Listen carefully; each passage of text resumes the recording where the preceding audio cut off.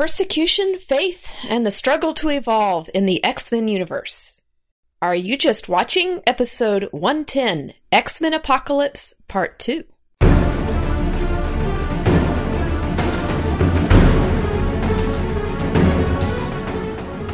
Welcome to the podcast that shares critical thinking for the entertained Christian. I'm Eve Franklin. I'm Tim Martin. And we're back, once again, talking about X-Men Apocalypse, though we have a few weeks in between our recordings this time. We actually pushed pause. We had a lot to discuss with this one. Yeah, we did. Yeah, and it was a long movie. You know, it amazed me when I went back that it was such a long movie, and so doing a two-parter kind of makes sense. I revisited some of our two-parters in the past, going back and listening to some of our older episodes. And it is really kind of fun when we can sit down and really go in depth instead of just browsing the surface like we do movies in the theater. So this is a little fun. Mm-hmm. I didn't realize how long a movie it was until you just said that. 2 hours and 24 minutes. Didn't feel that long. I know. Isn't that amazing? That was one of the things that kind of came true to me, was the fact that some movies feel long and some movies are long. And this movie was long, while Tenet felt long. Before we dive into talking about this, and we do have a lot to talk about, so we won't spend too much time on it, I just wanted to thank our listeners, because our October was the best download month we have had yet. Woohoo! At least since I've been tracking our stats. So, you guys rock. Thank you so much for listening and telling other people about us and getting the word out. We had a lot of people join our group in the last month or so. And that is just, it's helpful for Tim and I to know that you all are out there. So yes, it is. Continue to connect with us. We really, really do like being able to chat with our listeners in the group and get feedback. And this is just a wonderful experience for us to know that our listeners are out there and care about our content. So if you think about it, come join our group. It's on Facebook. You can get there by going to areyoujustwatching.com/community, and that'll take you directly to our Facebook group. And we now have it set up where you can just answer a few questions. Make sure you answer all three, and then you can be automatically added to our group, and we'd love to have you. Are you just watching? When you gather the family around the TV, are you prepared to use your biblical worldview to discuss what you see with your spouse and kids? It takes a little practice to not just watch. Are You Just Watching? The Entertained Christian's Handbook to Consuming Media with Purpose is a guided journal with worldview-shaping info and lots of guided note pages to help you watch and discuss anything you put before your family's eyes. Purchase it now on Amazon.com. And don't just watch. Okay. Probably the biggest issue that has to do with all of the X-Men, but specifically it comes up quite a bit in this one, is the concept of persecution and discrimination. Yeah. And how you deal with that. And it's an ongoing argument, actually, between Charles, Professor Xavier, and Eric, Magneto. And it's one that we've seen like from the very beginning. I actually went back and watched the original X-Men since we recorded our first episode on Apocalypse. And it was very interesting to see how that discussion fleshed out in that movie. And so going back and watching that was a good reminder that this concept that we see in Apocalypse has been there all along. When you say the original X-Men, you mean Patrick Stewart and Ian McKellen? Yes. Yes. Okay. The first X-Men movie, yeah. Right. As opposed to the original one with, what's his name in it? James McAvoy. Yeah, that's him. Yeah. I'm talking about the one that was just called X-Men. Right. So I rewatched that, and I also rewatched First Class since we recorded our other episode. And, you know, both of those are kind of like the beginnings of their series. And it was this ongoing relationship between Eric and Charles and the discussions that they have about the differences in how mutants are being treated in society. Because Charles is a very optimistic person. He thinks that if we can just grin and bear it and always present the good and, you know, kind of woo people over, that eventually things will iron out and get better. And Eric is of the opinion that you just have to make it work. And Yeah. that had some very interesting ramifications on what's been going on in our culture. As I was watching X-Men Apocalypse specifically, it brought to mind the last, I want to say 6 months worth of Black Lives Matter protests. And I felt like there was a similarity between the frustration level of Eric and the people who, you know, subscribe to his philosophy, to his frustration level, and the frustration level that you see with the folks who are protesting, like Floyd's death and, you know, all the questionable police custody and police action deaths. And they really are at the same level. They've crossed this point where it's no longer self-defense, but they have decided that they're going to take the offense. The best defense is a good offense type thing. Mm-hmm. And with BLM and with Magneto and his group, they've started attacking the system that is the cause, that they believe to be the cause of the discrimination. In the case of the X-Men universe, I mean, the filmmakers make it very clear that the discrimination runs through all levels of society, but not everybody is afraid of mutants, particularly if you take all the movies, you know, as a whole. Right. But Black Lives Matter protesters are attacking, they're seeking to, and this isn't all people protesting George Floyd's death and all those causes out there, but BLM specifically is calling for stuff like demonetization of police. And some of the more radical members have commented that their goal is to completely tear down the American system. And at root, they're Marxist. If you look like exactly, yeah. That was my next comment. Is they're going to tear it down and replace it with something they're convinced is better, which is ironic when you compare that against Magneto, because he was born out of a society that had embraced radical government, right, and actually gave birth to the Third Reich, the Nazi Party, which is exactly what we would get. Yeah. So I'm finding it a weird juxtaposition. We were talking about compare and contrast, because there's a clear comparison here in my mind, but the contrast is there too. But in reality, both groups are using violence to get what they need, and that's directly opposed to what Xavier wants. Right. Xavier wants to make a name for mutants in the world by seeking to help. And he's clearly devoted to that. And Magneto, Eric, is just as clearly convinced that that is a useless endeavor.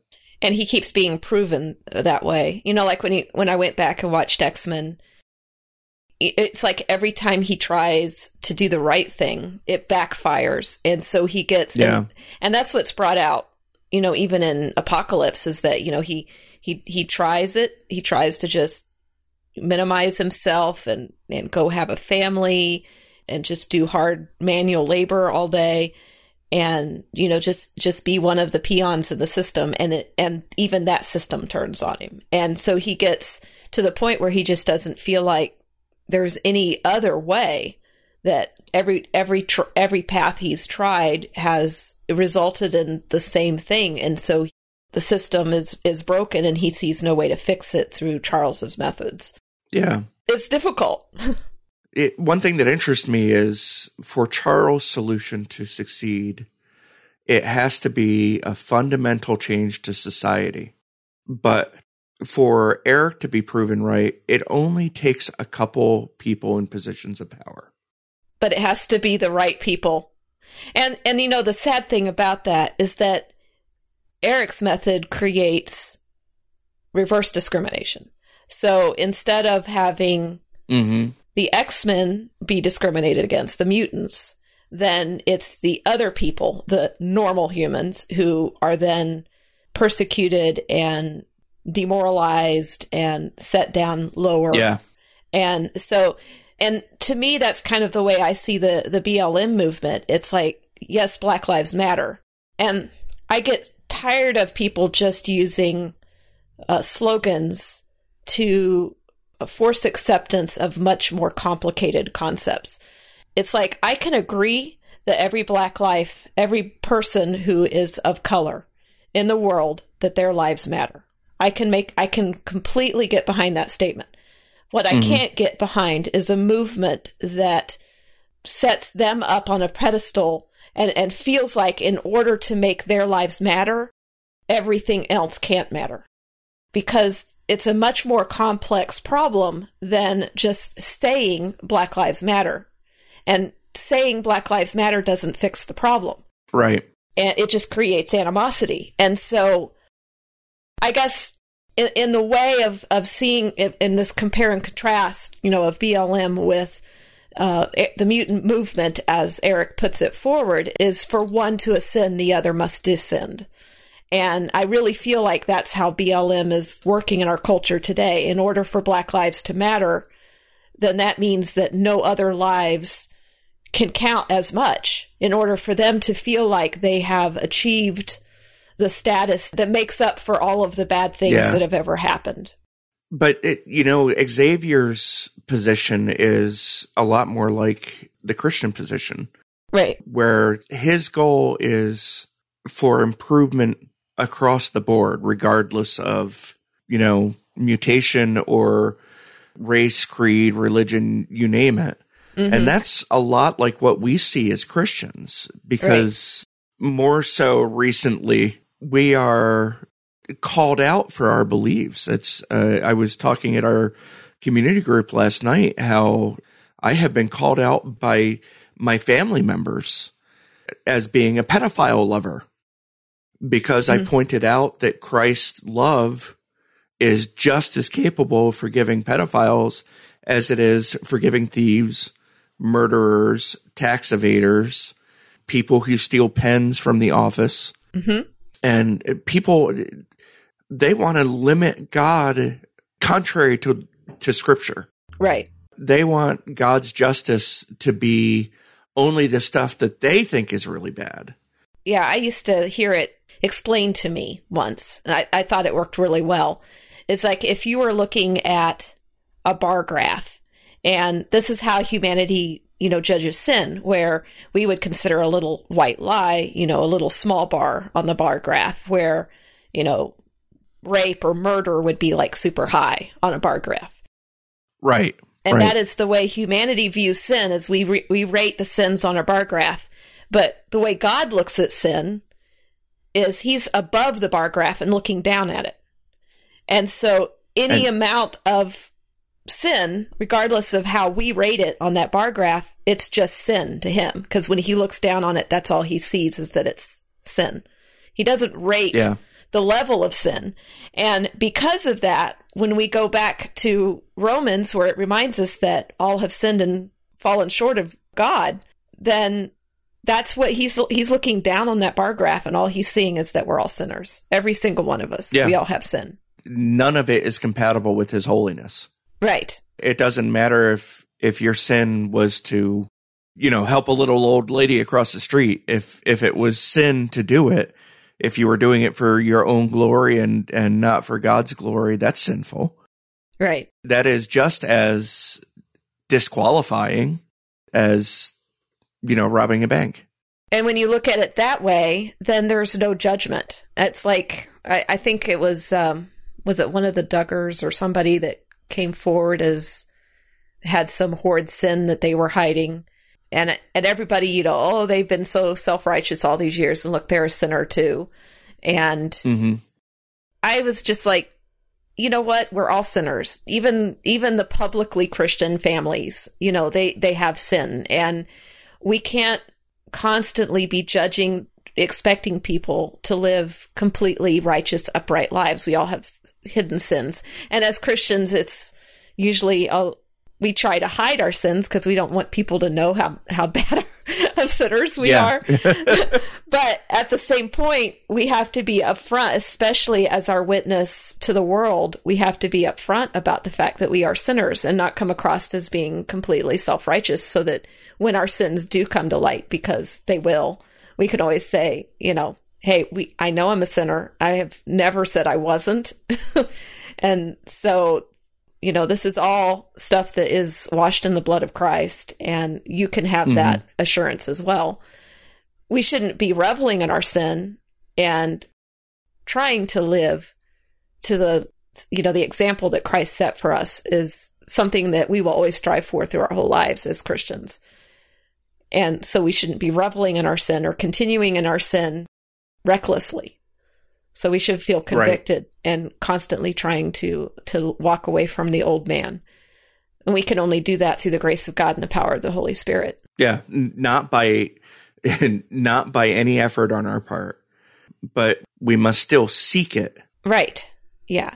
And I think that comes true when you're looking at, wrapping this back around to living together as people of worth and value and not judgment. And I think judgment comes in so many different ways, because like you see Eric talking about the way mutants are treated, which in the X-Men universe, they are treated pretty bad. I mean, you see... Yeah, no question. You see them being ostracized from, kicked out of their families. You see them being experimented on. You see them, just horrible things happening to them.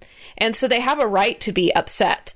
And, ones like Mystique and Nightcrawler, who look so completely different that they stand out. And I think that is one of the ways that they, I think, are implying, kind of the discriminatory nature of culture, who looks at people who are of a darker skin shade or a different shape of eye or whatever. We use, outer characteristics to judge people. And they get ostracized because of the way they look, or they feel ostracized because of the way they look. I mean, that's one of the things that comes out in this movie is Mystique. She's actually almost idolized in culture, but she's very self-conscious about the way she looks. In the particular movie of Apocalypse, she's considered a heroine by not just mutants, but a lot of humans as well, because she stopped this horrible thing from happening in Days of Future Past. And so she's very self-conscious about the way she looks. She hides herself. And it's all because of perceived, I don't know that persecution's the right word, but. Yeah, and I don't know that perceived actually is, because, because of the way she looks when she is not exercising her power, she does get ostracized. Mm-hmm. Not only that, but she's signed on to Eric's philosophy. Even working in the Xavier school, she still felt like Eric had the right idea. Yeah. Oh, actually, she didn't work for Xavier school until the end of this one. Well, she had been a friend of Charles before Eric was ever on the picture. Right. By the first class timeline. Yeah. Although in the franchise, it seems like the drastic difference in look is not something that is fully used. It's not all the time they go out. There's a scene in this one where 4 of the younger mutants, they run out to the mall. Mm-hmm. They steal one of Xavier's cars and they go to the mall. And they're coming out of Return of the Jedi, I think. And they make some Easter egg crack about the third movie is always the worst or something like that. And one of the 4 is Nightcrawler, Kurt. And of all the mutants in the movies, he is the one who clearly looks the most different. Not only does he look the most different, but his looks are straight out of mythology for demonic devils. Yeah. Yeah. Yet they're walking out of the movie theater and through the mall, and not a single onlooker looks twice at him. And for me, that actually broke it a little bit. That broke the idea that he was turning heads. Yeah. Yeah, I understand why creatively they would want to do that, because they didn't want to take away from the dialogue moment. And the bonding that they were doing as a group and all that stuff. Yeah. I recently have been piecemealing season 11 of Doctor Who, And in one of the episodes, they end up going back to 1956 Alabama and meeting Rosa Parks. And one of Doctor Who's companions in season 11 is early 20-something African Englishman. We have African American here. Do they have African Englishman there? Anyway, they highlight how severe the restrictions were and how impactful and insulting it was to have whites only water fountains and coloreds water fountains. I guess I'm saying all this to say that even as bad as they make the discrimination in the X-Men universe or in the X-Men movie franchise, I still don't think it's as bad as it has been for discriminated classes in actual American history. Yeah. And, you know, let's go back even further to first century. The discrimination of by Rome against early Christians. Yeah. And, you know, what were those early Christians told to do? We've got Matthew 5:10 through 11. Blessed are those who are persecuted because of righteousness, for the kingdom of heaven is theirs. You are blessed when they insult you and persecute you and falsely say every evil thing against you because of me. But then in the same chapter, Jesus also says that this is in the Sermon on the Mount, but I tell you, don't resist the evildoer. On the contrary, if anyone slaps you on the right cheek, turn the other to him also. And that's Matthew 5:39. Yeah, that whole passage is pretty great too, because it's even the talk about if they make you walk a mile, go with them too. You know, that was that whole concept of being able to conscript someone into your service. Is just walk up and say, "Hey, you carry my bag." Yeah, any centurion could do it, but he could only do it for a mile. Right.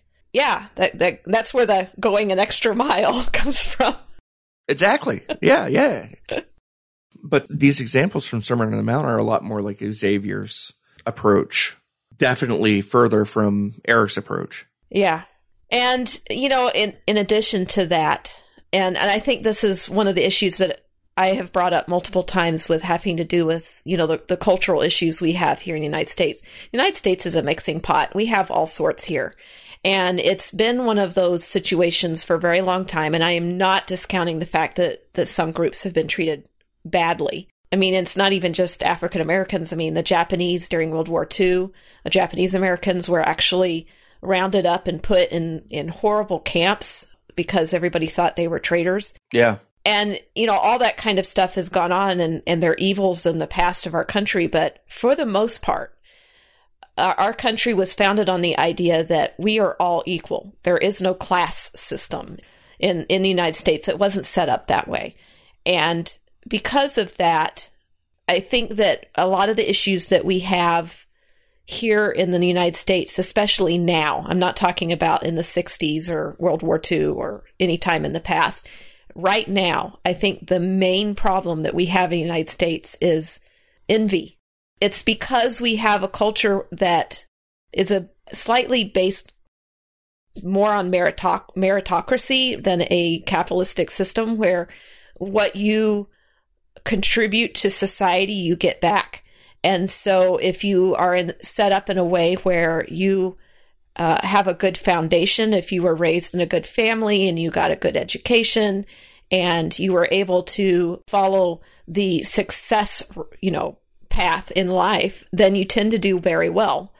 And if you didn't have that foundation, then you tend to not have the opportunities because you were raised in a bad neighborhood or you had bad schools, you didn't have, you know, your father left and there wasn't the financial ability for you to go to college and get a degree or follow a more lucrative career path or whatever.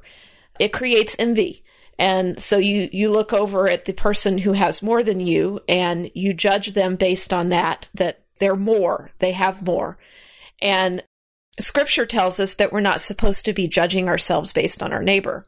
And so the Christian attitude in that, and even it goes not just the Christian, it's Judeo-Christian because it goes all the way back to the Ten Commandments and the original law that was passed on to the Israelites, that we're not supposed to covet. We're not supposed to covet our neighbor's wife. We're not supposed to covet our neighbor's animals, his property, his job, his house, his success, his career. We're not supposed to be looking at what our neighbor has and going, why don't I have that? And Christ told us to be content. And so I think that a lot of what is going on in our culture today is we're all coveting. We're all looking at what everybody else has and going, I want to have that. And it's crazy because we live in the richest country in the world. Even the poorest of us have access to things that even somewhat well-off middle-class people in some other countries could only dream to have. So it just, the more we have, the more we want, and the more we covet, and the more we, and so it's just a problem that breeds itself over and over again. And I'm not saying that people shouldn't have justice and feel the need for equality, but that's not the Christian response. And it should never be the Christian response, because the Christian response should always be selflessness and the lack of comparing yourself to others. So as Christians, we should be treating others as if they are the same as us. That's the whole love your neighbor as yourself. And living in humility. Our pastor has been dealing a series that's been on humility and Christian pride that has just been really hitting home with me, because it is so easy to think, even when you're doing this whole coveting thing, well, I'm pretty well off. I'm doing pretty well. And at the same time that it's easy to look at somebody and think the complete opposite, that I'm not doing as well as that person. And why can't that person, give to me? So yeah, it's an attitude on both sides that we have to remedy as Christians. Yeah, it pervades it, even when somebody at work gets a bonus or gets a promotion because they've been doing well. Mm-hmm. It's so easy to see that as a threat to you, Yeah. Oh, why didn't I get that? How come I haven't been recognized? Yeah. And it's just not right. It's not the right way to do it.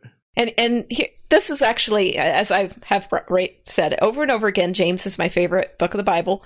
And in James 4, there is a series, it's James 4, 1-3. And this speaks directly to what we're talking about within the Christians, because you have to remember, we don't expect the world to act like saved people. Right. But as Christians, within the context of the church and the Christian body, this is the answer to this issue. What is the source of wars and fights among you? Don't they come from your passions that wage war within you? You desire and do not have. You murder and covet and cannot obtain. You fight and wage war. You do not have because you do not ask. You ask and don't receive because you ask with the wrong motives, so that you may spend it on your pleasures. And that's a scary thought when you realize that James is talking to the Christian church when he said that. Yeah. So how on earth are we going to expect the world to act any better when we're doing it amongst ourselves? It's not reasonable to. And in Romans 13, 7-10, it says, pay your obligations to everyone, taxes to those you owe taxes, tolls to those you owe tolls, respect to those you owe respect, and honor to those you owe honor. Do not owe anyone anything except to love one another. For the one who loves another has fulfilled the law, the commandments. Do not commit adultery. Do not murder. Do not steal. Do not covet. And any other commandment. All are summed up by this commandment: love your neighbor as yourself. Love does no wrong to a neighbor. Love, therefore, is the fulfillment of the law. And that's exactly what Charles Xavier is trying to present, to the mutants who follow his track anyway, is, let's act with love and generosity to the people who do not have what we have. And they will love us for it, because we are not condemning them for their treatment of us. And at the same time, we are not expecting anything of them except to be the recipients of our love and affection. And that's hard. We have to accept it when they don't see our love and affection as something worth having, even when they turn around and persecute us, Yes, discriminate, when they see God's morals through us in opposition to the morals they think society should have, then Christians become the target. Yeah. And I think that that's why, wrapping this back around to BLM, is they are anti-God, anti-church, anti-family. And all of the things that could fix a lot of the problems in our culture and our society, they're against. And it's sad to me because we can't, their solutions, what they are trying to do in order to fix what they perceive as the injustice that is going on in their neighborhoods and in their society. And I'm not saying that there isn't injustice. I mean, everybody always, takes me out of context when I say stuff like this. But my point is that rising up, this whole Black Power movement, going around and raising your fist and, going up to people that are just eating meals at a restaurant and demanding that they, say his name and, swear to Black Power. That isn't fixing anything. If anything, it's making it worse because now people are scared. They're not just discriminating against Black people, whether they were or not. Now they're scared of them. And yeah, intimidating. It's creating fear.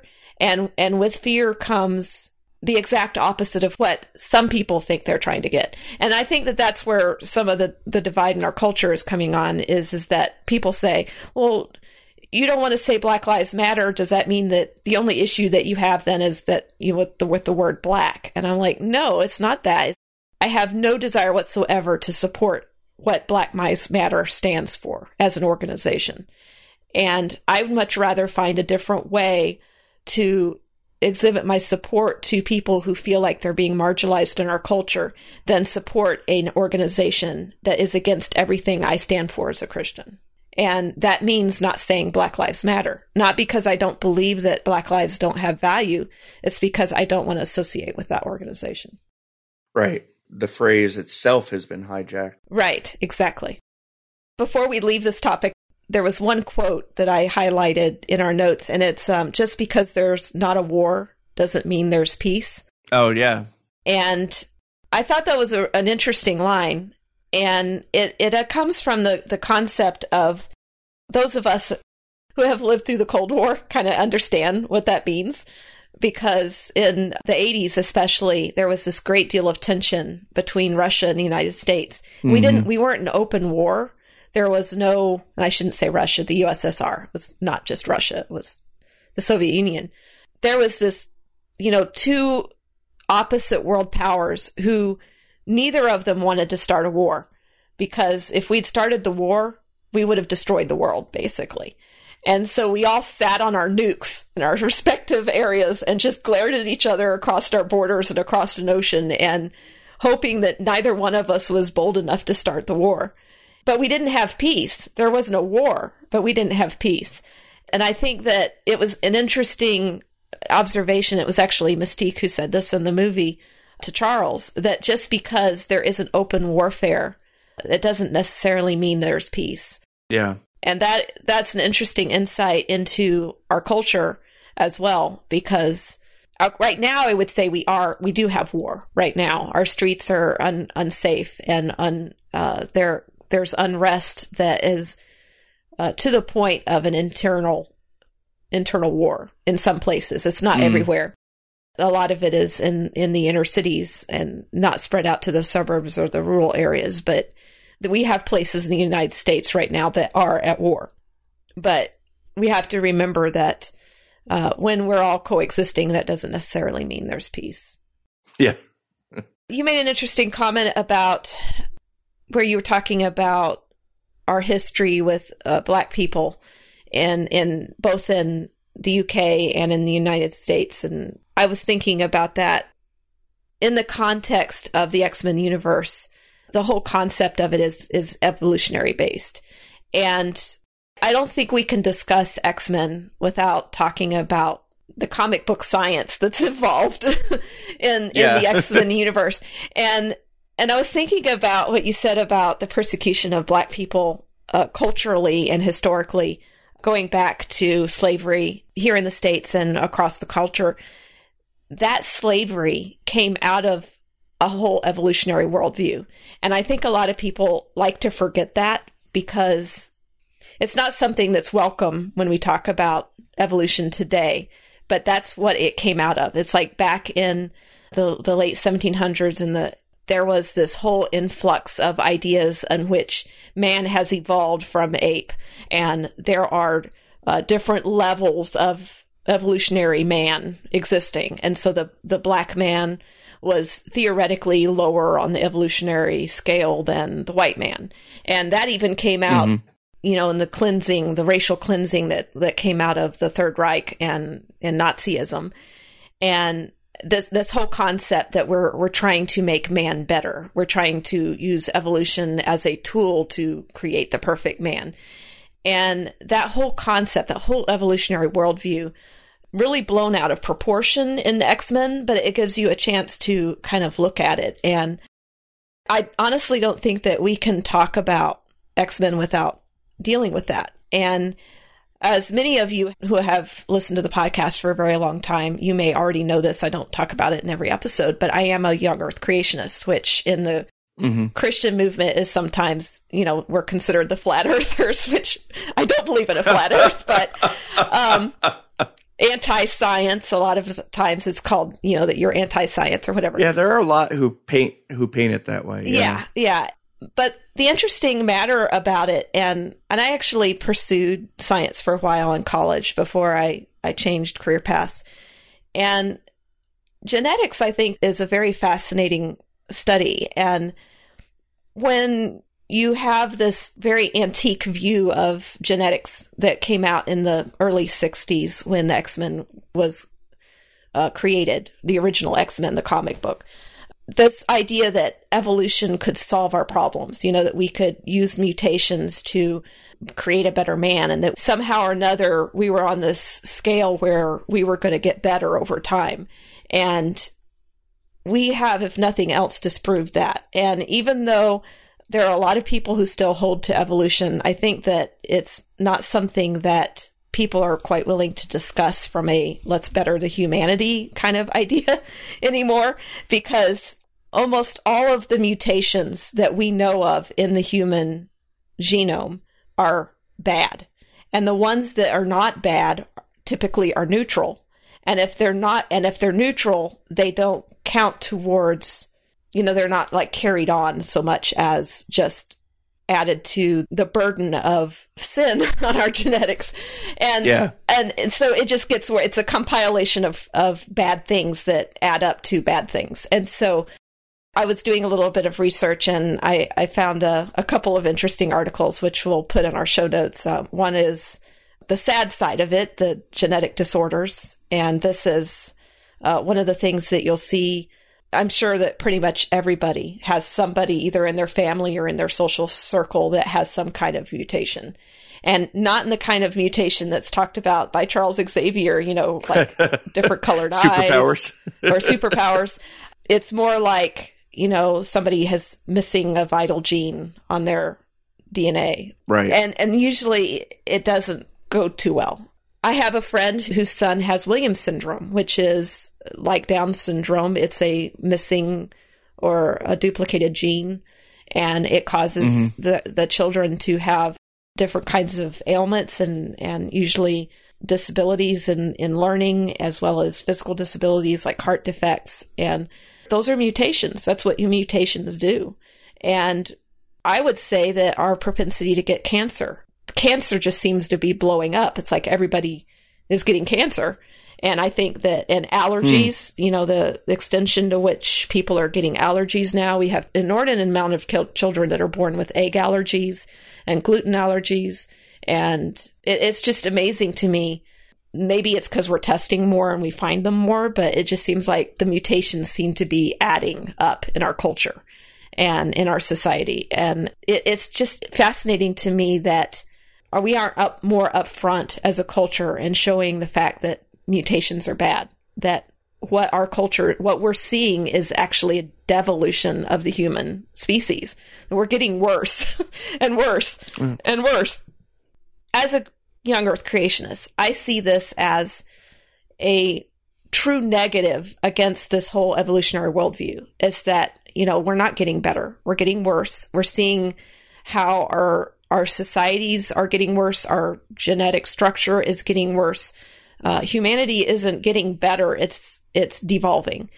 We may be living longer, but it's because we are applying medical science and to extending our lives, not necessarily because we're healthier stock. And we know this from a Christian worldview because in Romans 8:18 through 23, it says, "For I consider that the sufferings of this present age are not worth comparing with the glory that is going to be revealed to us. For the creation eagerly waits with anticipation for God's sons to be revealed. For the creation was subjected to futility, not willingly, but because of him who subjected it, in the hope that the creation itself will also be set free from the bondage to decay into the glorious freedom of God's children. For we know that the whole creation has been groaning together with labor pains until now. Not only that, but we ourselves who have the Spirit as the firstfruits, we also groan within ourselves, eagerly waiting for adoption and the redemption of our bodies." And I know a lot of people don't understand what it's saying there, but it's basically saying that because Adam sinned, we are living in a cursed existence. And it just gets worse and worse and worse.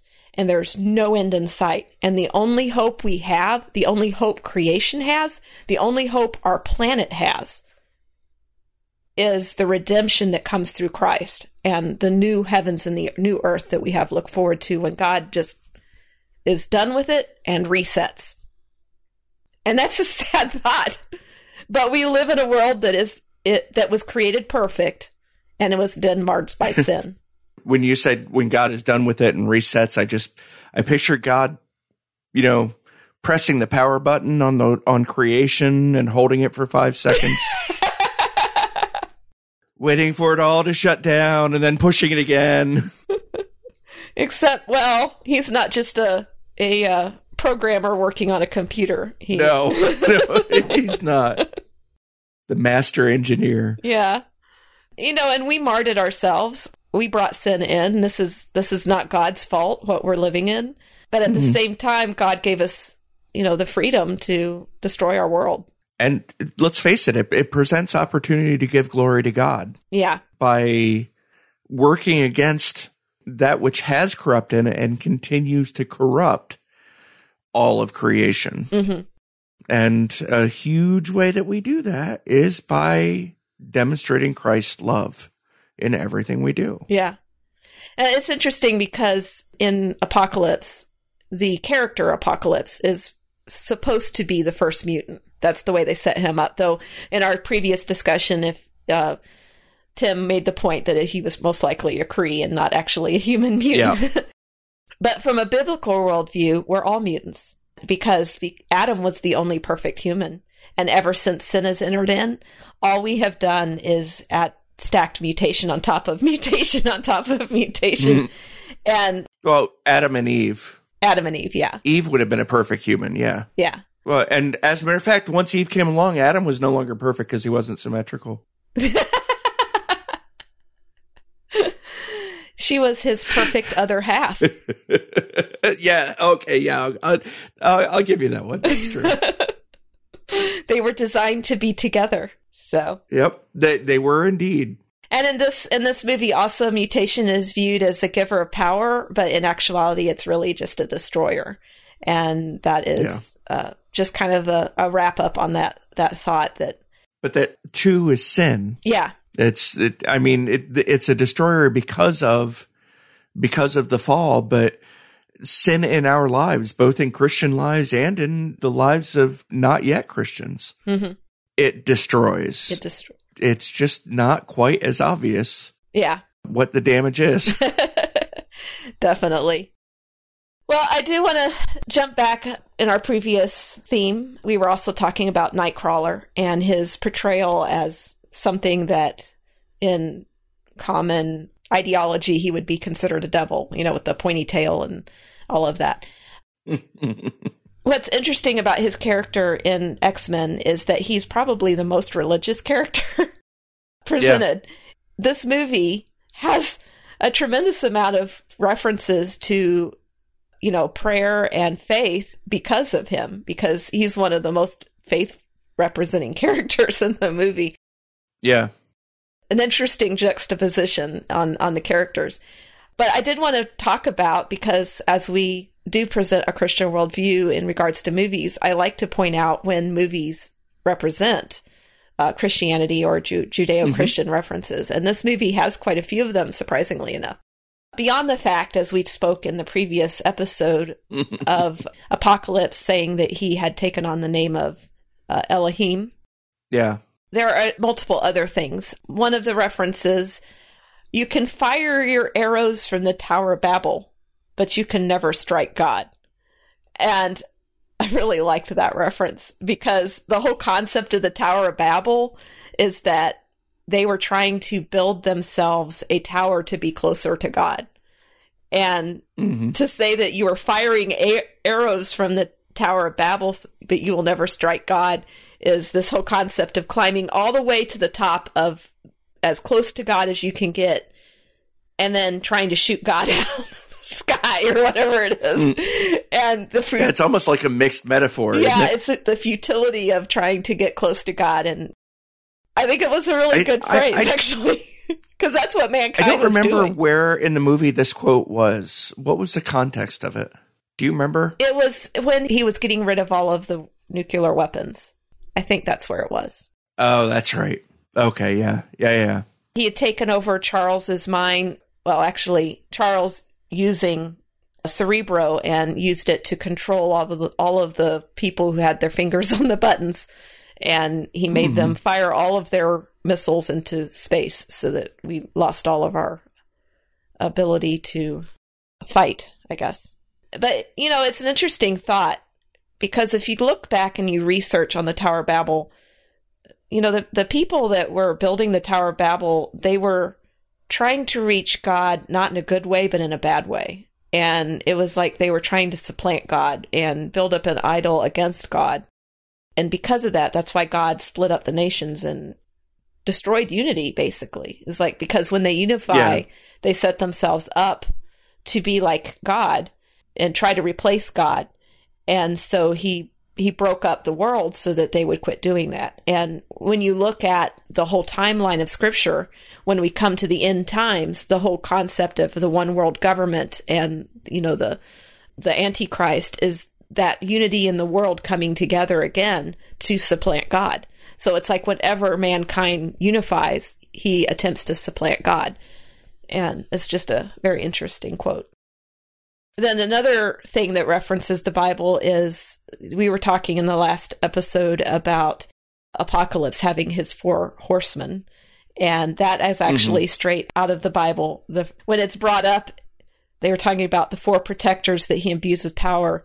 And she says, like the 4 horsemen of the Apocalypse. He got that one from the Bible. And then the phrase was, or the Bible got it from him. So that whole concept of him being around before Christianity or even the Judeo religion. So they trying to, at the same point that they're bringing up some very interesting references to Scripture, at the same time they're trying to supplant the whole concept of it. Yeah, actually, when it comes to putting religion in comics, they do it a lot. And I haven't read a lot of X-Men comics, at least not in 20 plus years. But Nightcrawler Kurt was always one of my favorites because he felt most relatable to me because, he believed in God. It was right there on the page. Yeah. In his prayer, and one of the quotes from the movie, this is actually when he's praying. I'm trying to remember exactly when this was, but it was actually twice. Yeah. He prayed a couple times. Our dear Father, hold me in the light of God. Hold me in the light of God. Protect me from danger. Save me by your command. Listen to my prayer and keep me safe. That's a pretty heartfelt prayer. Yeah. I actually thought it was like a Catholic thing and tried to trace it down, but I couldn't find it anywhere outside of X-Men. Yeah. Well, I'm unfamiliar with the rote prayers from Catholicism, so I wouldn't be of help on that. But I do think it's interesting that he's praying for safety. And I know that is typically something that as Christians we tend to pray for a lot when we probably shouldn't, because as Christians, safety is probably the last thing that God promises that we will endure persecution, and if we're not enduring persecution, we're probably not representing him very well to the world. And so praying for safety is kind of an interesting thing. But yeah, I mean, at the same time, we do know that, God will protect us as he sees fit and within his will. And so that, as it fits into his plan, we are his foot soldiers, and, you protect your army where they are doing your will. Yeah. Another phrase that came out of the movie, and this was actually a background thing, when Apocalypse was talking to Aurora in Egypt in her little apartment that she had, the TV was playing in the background. And about the time he was having this conversation with her about how he was going to rebuild his kingdom, basically, there was a comment that came out of the television, and they had to have planned this because, it's background noise, so it had to have been planned. It says in the dialogue on the television show, "Yes, you were right. The time is past. There is no room for gods." And I just thought that was interesting. The whole time that he's talking about him being a god in the past and coming forward, that this culture has no room for gods. That was a real show, but I can't remember what it was. Yeah. Oh, it's actually Star Trek. Is it? Yeah, it was Star Trek, the original series. The episode was Who Mourns for Adonis. Very cool. Yeah. Science fiction referring to science fiction. Very meta. Yeah. There was another prayer in this, and this was at the very end after they had managed to stop Apocalypse and destroy him before he destroyed the world, putting his finger on the reset button in a very deadly way.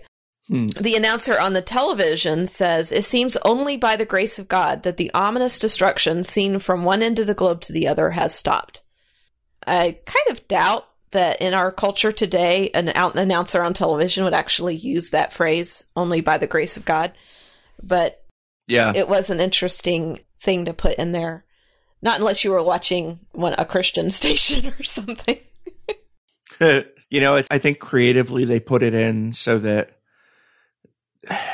it would stand out that they didn't know that it was the mutants who saved them.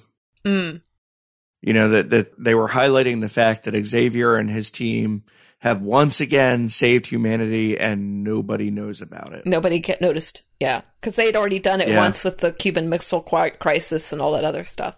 Mm-hmm. Yeah. But everybody remembers Magneto attacking the president, not them preventing the launch of a missile. Right. Yeah, and that's kind of the constant storyline of the X-Men, is that Charles and his group always saves the day and nobody cares. One of the other phrases that is more of an allusion than an actual quote, but Charles, come rescue your weaklings, give your life for theirs. And that was a phrase that Apocalypse was trying to get Charles to come out. He was hiding because if Apocalypse could take over Charles, then he could have access to all the minds of all the world. And so he wanted to absorb Charles, and Charles realized that at this point, giving his life for everybody would only make their life harder, because he would be giving his life and giving extra power to Apocalypse. But yeah, that to give your life for theirs is a concept of Christianity, because that's what Christ did for us. He gave his life for us. So X-Men, really doesn't contain a lot of faith in God, but it's amazing how many references and allusions there are in this movie, especially. Yeah. It's an element of the reality that they've established, but it seems strangely absent from all the characters from their worldview. I mean, it's present in the movie, but it's absent from their worldview. And yeah, there was that scene where Magneto cries out to the sky, "Is this what you want from me? Is this what I am?" Mm-hmm. And he's clearly offering it up to Yahweh as a prayer, right? And it's a callback to his family's Jewish heritage. Yeah, but he's the bad guy in the other movies. Mm-hmm. Yeah, or at least he's the badder guy. Yeah, and I think that's one of the things that I've kind of liked about X-Men is that there's there's a varying shade, but they give even the bad guys a reason for doing what they do. Because like even in Days of Future Past, the fear of humanity has created this culture where they've actually created these robots that adapt to the Sentinels. They adapt to destroying mutants. And it's all built out of humanity's natural fear of those that are different from them and being left behind by their mutated brethren, basically. And so there's evil there, but it's an explainable evil. And so very rarely are any of the X-Men villains unexplainable in the paths that they take. And Magneto especially, it's like, you can't really blame him. I mean, they always emphasize the beginning of X-Men and the beginning of X-Men First Class. They reiterate that history of the horrible Holocaust when they were, rounding Jews up and just sending them directly to death chambers and working them to death and starving them to death, and just the horror of all of that. And he lived through that. So you, as a character, you can't really blame him for his, the position that he takes. But as a bad guy, he's definitely relatable. And to see that weakness of him here in this movie, where he basically says, I don't understand, God. What is it you want from me? You keep building me up and tearing me down, and I just can't take it anymore. Yeah. And I don't know what the answer is, because, his faith, even though he's addressing God, he doesn't really want an answer.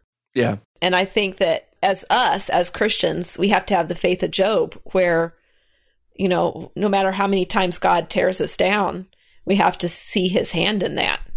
And I say, granted, it's really easy for me to say that right now because I'm living a fairly decent life and God isn't testing me that much. But I do know people in my life that are just undergoing terrible health problems and loss of job and, just horrible things going on in their lives. And it's really hard to hold on to, your faith when you're in that valley. It's really easy when you're on top of the hill, but when you're in that valley, it's really hard. That's for sure. I do want to touch on two last little things before we wrap this up. Mystique is an interesting character, and we've already touched on her to some extent, where she's hiding herself. And one of the things that is kind of shown in this movie is this contrast between who people are and what others think they should be. And I think, that kind of comes back to our concept of what being a Christian is. It's like the world has a definite idea of what Christians are, of who Christians are. Yeah. And then we have what Christians should be biblically. And then we have what Christians are. Yeah. What is it, those memes that used to go around where they would pick something as like, this is what people think it is. This is what my mom thinks it is. This is what my dad thinks it is. This is what I really am, kind of thing. And that's kind of, how Mystique is presented in this movie, is that, she has this background now where so many people idolize her as a heroine. She doesn't feel like a hero. And, it's like she says in one point, she says, I couldn't save the rest of them. I told you I'm not a hero. So her definition of being a hero is somebody who saves everybody. But she saved who she could save. And so that, somebody told her, well, you can put on any face that you want, but I know who you are and what you are. And that was, she literally can take any face because of her power. But inside, it takes the people who actually know who she is to define her and to love her for who she is, instead of putting on that face. And I think as Christians, we put on a face. We put on the outer Christian when we're around people, especially when we're at church. We put on the I'm at church Christian look. And we're different people there than we are in our normal lives. And I think the challenge as Christians is to live genuinely as Christians, regardless of our environment, instead of being the chameleon and, trying to blend in wherever we are. We should be able to stand boldly for Christ in whatever environment we're in. The scripture for that, this is 1 Corinthians 15, 9 through 11. For I am the least of the apostles, not worthy to be called an apostle, because I persecuted the church of God. By the grace of God, I am what I am, and his grace toward me was not in vain. On the contrary, I worked harder than any of them, yet not I, but the grace of God that was within me. And in 2 Corinthians 1:12, it says, indeed, this is our boast. The testimony of our conscience is that we have conducted ourselves in the world, and especially toward you, with godly sincerity and purity, not by human wisdom, but by God's grace. So just a reminder that as Christians, we are supposed to always be representing Christ and not ourselves. Don't put on a fake facade of Christian, but live the Spirit out from your heart. And we don't boast in our own accomplishments, but in the work of Christ. Exactly. Well, I think that is probably enough. We could probably go on. That's an over 2-hour movie. There's lots of stuff in there, and feel free to join us in our group. As I mentioned at the beginning of the episode, you can join us at our group at areyoujustwatching.com/community and come join in discussion. We'd love to discuss any further insights that you have about this movie. You can also comment on the show notes, which will be at areyoujustwatching.com/110. And you can call and leave us a voicemail or text us at 513-818-2959. You can email feedback at areyoujustwatching.com. And you can follow Tim and I either on Facebook or on Twitter. And I'm on Twitter at eFranklin. I'm on Twitter at Rencheple, RENCHEPLE. And I'm currently, I don't know about Tim, but I'm currently exploring some of the new social medias that are kind of picking up as people get fed up with both Twitter and Facebook and YouTube for being so censorious of certain thoughts and feelings and political views and religious views, and basically just... It's getting bad. I'm much more likely to drop all social media. I don't have time to establish a new presence right now. Well, for the sake of this podcast, though, I have to be experimenting. Yeah. So I am looking. I just joined MeWe, so you can look me up on MeWe if you want to find me there. I'll be exploring some other options, and if you want to suggest some, use the methods of communication if there's some place you'd like to see us. You can subscribe, rate, and review us on Apple Podcasts or Google Podcasts or Amazon Podcasts or any of the many places that you can get podcasts. We are on most of them. Stitcher. And last, but of course not least, I want to thank our patrons, Craig Hardy, Stephen Brown II, David Lefton, and Peter Chapman for their monthly support. If you would like to support us, and we would dearly love to have your support, you can go to patreon.com/areyoujustwatching or contact me if you would like to give through PayPal. And I believe that's it. I can't think of anything else. We have not decided what we're going to do for December.